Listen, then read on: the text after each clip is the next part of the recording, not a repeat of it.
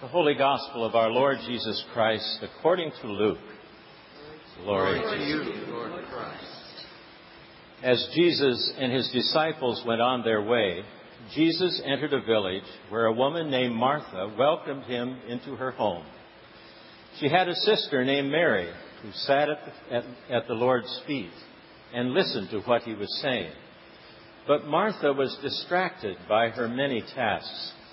So she came to him and asked, "Jesus, do you not care that my sister has left me to do all the work by myself? Tell her then to help me."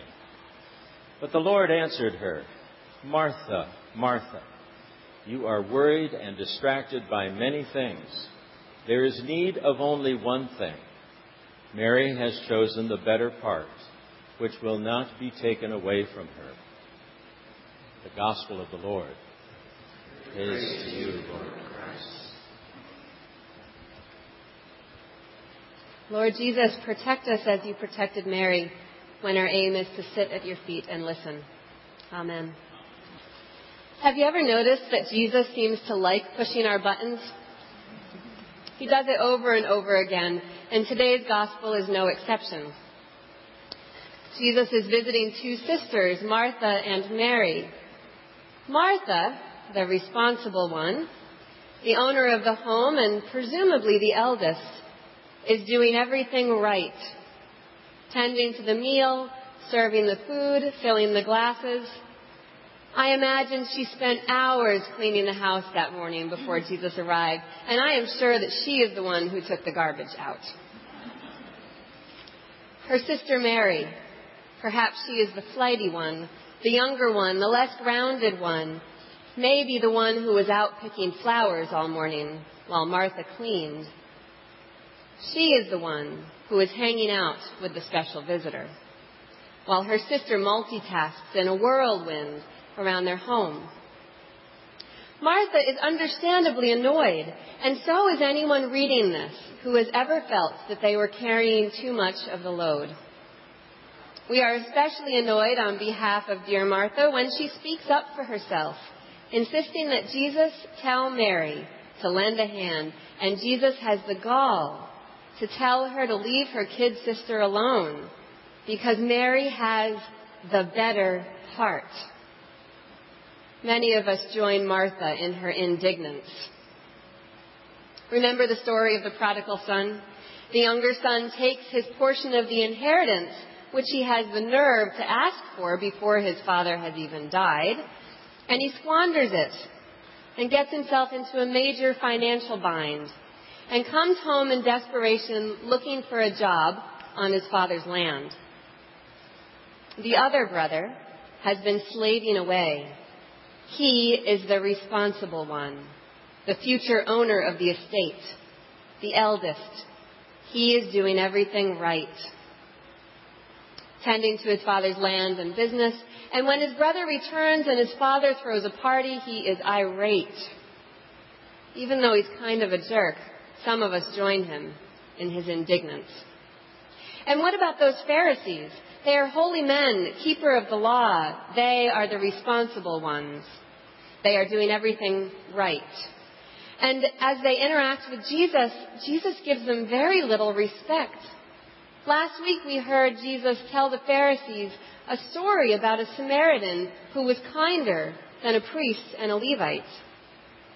He may as well have told us today that Catherine Jeffers Shorey and Bishop Tutu neglected to help someone in need, but George Zimmerman stopped to lend a hand. We, with the Pharisees, are indignant at this storytelling nonsense. You know, I think Jesus respected Martha and her labor.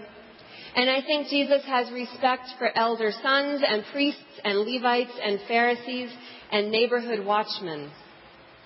Thank God we have people who try to do the right thing, who are responsible, who take on roles of service in our world.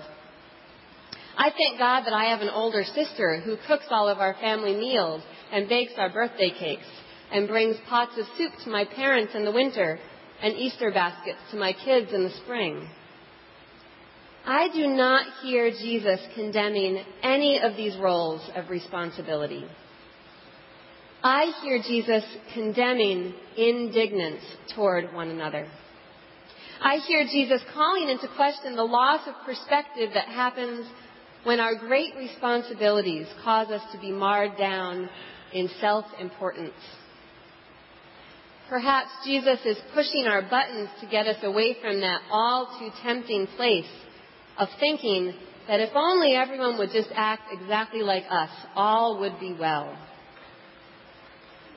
That place of being so caught up in our own rightness that we neglect to see the belovedness of another, the belovedness of everyone.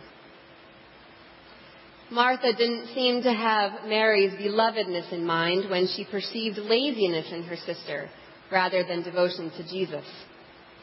The elder prodigal son didn't see belovedness in his brother. The Pharisees didn't see the belovedness of the Samaritans.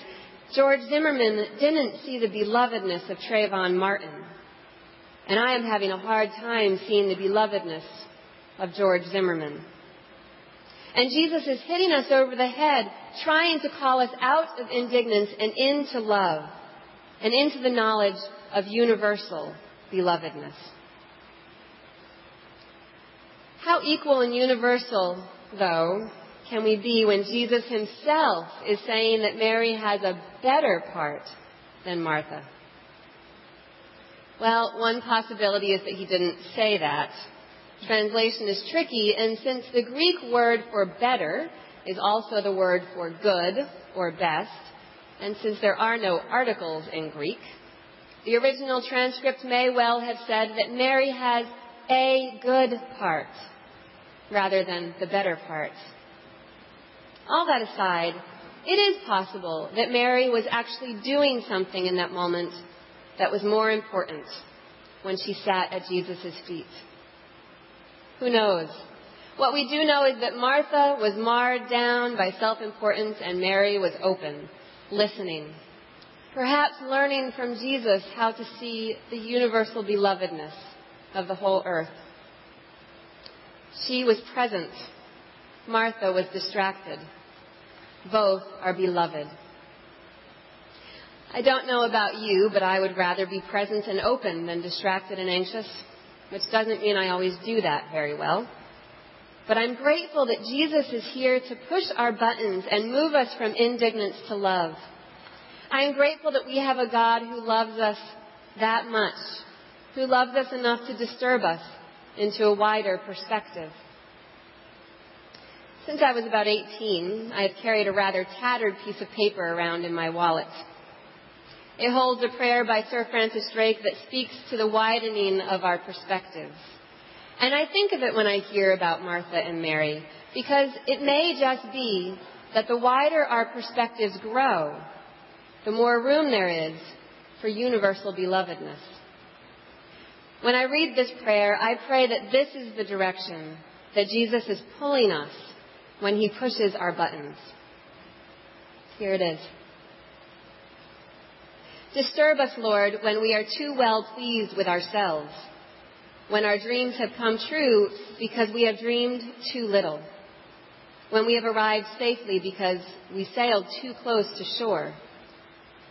Disturb us, Lord, when with the abundance of things we possess, we have lost our thirst for the abundance of life. Having fallen in love with life, we have ceased to dream of eternity. And in the efforts to build a new earth, we have allowed our vision of the new heaven to dim. Disturb us, Lord, to dare more boldly, to venture on wider seas, where storms will show your mastery, where losing sight of the land, we shall find the stars. We ask you to push back the horizons of our hopes and to push us into the future in strength, courage, faith, hope, and love. Amen.